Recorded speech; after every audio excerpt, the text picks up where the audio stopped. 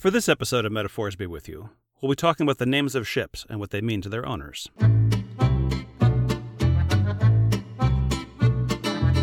Hi, I'm Rob Hyatt of Chipperish Media, and this is a podcast about symbolism and allegory in Star Wars.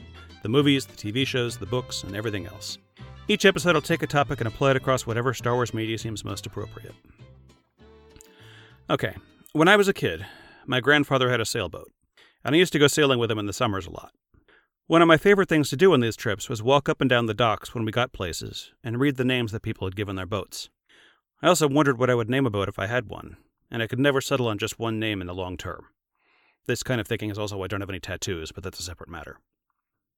Anyway, I've always been fascinated by what people and fictional characters choose to name their boats, or more relevant to this podcast, their spaceships. The first two ships we see in Star Wars are Leia's Corellian Corvette, the Tantive 4, and Vader's Star Destroyer, the Devastator. Tantive, if you didn't know, is a somewhat archaic word that means at a gallop, which seems pretty on the nose for a ship that's like 2/3 engine and whose most frequent job description is blockade runner. For what it's worth, Star Wars spells Tantive slightly differently, ending on an E instead of a Y, but I think it's probably not a coincidence. Devastator doesn't really require any explication, does it? A generic, scary Star Destroyer name to intimidate people in smaller ships, which is almost everybody. Probably the most important ship in Star Wars is the Millennium Falcon, whose name seems like total gibberish. These two words have nothing whatever to do with each other that I can find. Trying to parse it as literally as possible, maybe the idea is that it's the kind of falcon that only shows up once in a millennium? This tells me two things. First, there are apparently falcons somewhere in the Star Wars galaxy, and second, the ship was named to impress with fancy-sounding words rather than suggest anything.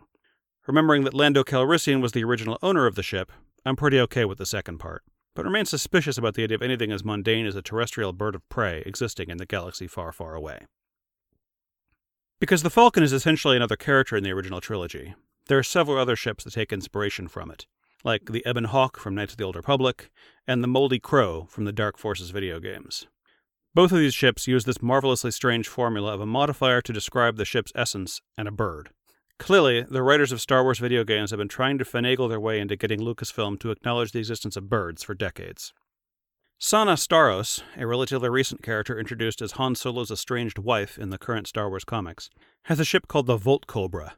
This is presumably another name modeled on the nonsense of the Millennium Falcon, but trades the self-aggrandizement for two fairly different aggressive words, which makes sense because Sana is a pretty aggressive, angry character when we meet her. One of the more interesting names in the Star Wars ship canon is Boba Fett's ship, Slave One. For years, I had no idea why this ship was called what it was, except maybe just to be vaguely sinister. But in Attack of the Clones, we find out that Boba's father, Jango Fett, flew the same ship. It was the original template for the Clone Army, which could pretty reasonably be described as the Slave Army. So maybe the ship is named for Jango's status as the first of the slaves? I confess I don't really think that George Lucas had this meaning in mind when he named Fett's ship, but I'd like enough to yell, "Death of the author!" before I throw a smoke grenade and vanish from the room.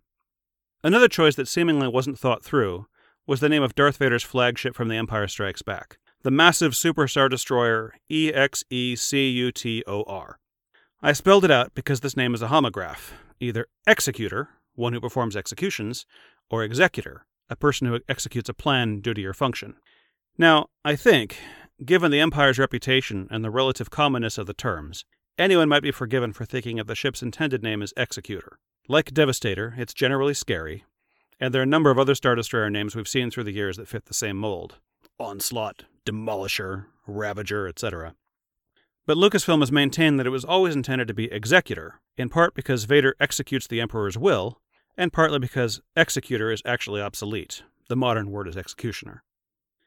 So for many years that was the state of play, and then someone apparently got it into their head to have a do-over on this ship name, as it was revealed that Grand Moff Tarkin's personal Star Destroyer was called the Executrix, the feminine form of the word, which carries the exact same intended meaning about doing someone's will, and none of the baggage about executing people. Obviously, Vader's ship should have been called this in the first place, especially since ships are traditionally considered female. Weird way to handle a do-over, but I'll take it. The other original trilogy-era ship I wanted to mention was the Redemption, the medical frigate where Luke convalesces after losing his hand to Vader at the end of The Empire Strikes Back. This feels like a curious name to me, because the concept of redemption, as the word is usually used, has not much to do with healing or recovery. But I went and looked through all of Merriam-Webster's definitions of the word, and one stuck out to me. Emancipation or liberation through payment of a price, Luke has clearly just paid a big price, his right hand, and a chunk of his humanity. Did he become emancipated or liberated at all? It didn't seem like it, until I also checked Merriam-Webster's definition of emancipation. The act or procedure of legally freeing from the paternal power. In modern legal terms, this is when a teenager seeks freedom from the authority of their parents. It's not literally applicable to Luke's situation, but figuratively, finding out what happened to his father has turned the fantasy father in his head, I want to become a Jedi like my father, into a cautionary tale about how awful it could be if he follows his father's path too closely.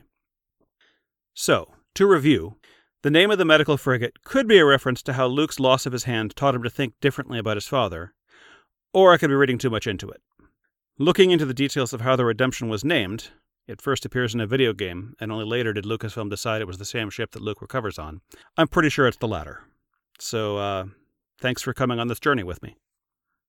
Moving on to the prequels, let's take a moment to acknowledge the Vulture droids, the flying transformers that seem to make up the bulk of the Separatist fighter fleet. I don't really have anything earth-shaking to say about them except that they seem like that final proof that there really are birds in the galaxy, and a fair number of different species. Of my two favorite Separatist ship names, one is a class of ship and the other is a specific vessel. The class of ship is the Lucrehulk. The best-known example of this class is the droid control ship from the Phantom Menace. The thing I love about this name is how incredibly on-brand it is for the Trade Federation, which cares for nothing but profits. So when they name their biggest type of ship, it breaks down as a word for riches and a word for a big thing. Rejected names for this class presumably included the Wealth Colossus, the Credit Behemoth, and the Money Gigante. The other Separatist ship name that I love, perhaps my favorite ship name in all of Star Wars, is General Grievous' flagship, the Invisible Hand. When I first encountered this name, I thought it was just a generically scary title, much like some of the Imperial ship names we already had, but I've since learned it's so much better. The term Invisible Hand was coined by an 18th century Scottish economist named Adam Smith to describe how free market economies naturally guide the rich to do things that better society for selfish reasons, even more than if they intentionally were trying to better society. As an example, he describes the landlord who is selfishly obsessed with increasing his crop yield, despite the fact that he personally won't be able to eat all that food his land produces, since that food will get eaten by someone.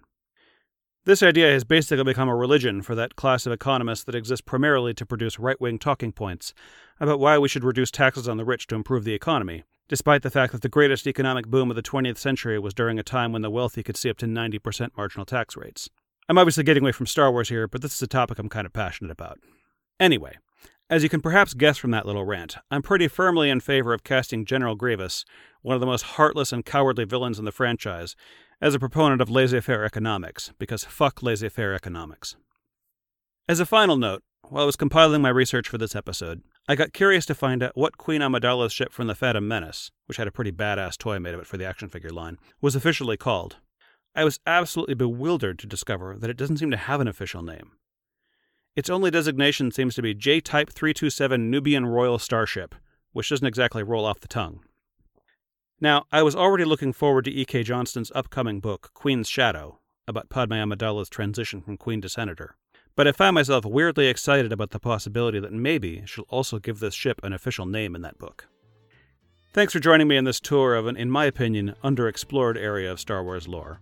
And if you've got another example or just want to discuss anything I've said here, talk to me on Twitter at rhyrit or come to the Chipperish forums if you'd like to have a conversation outside of 280 character limits. If you'd like to support my work and the other great podcasts here at Chipperish, head to our Patreon page and chip in $1 a month or whatever you can afford. You can also support any podcast you love by leaving a glowing review on Apple Podcasts. Thanks for listening, and metaphors be with you.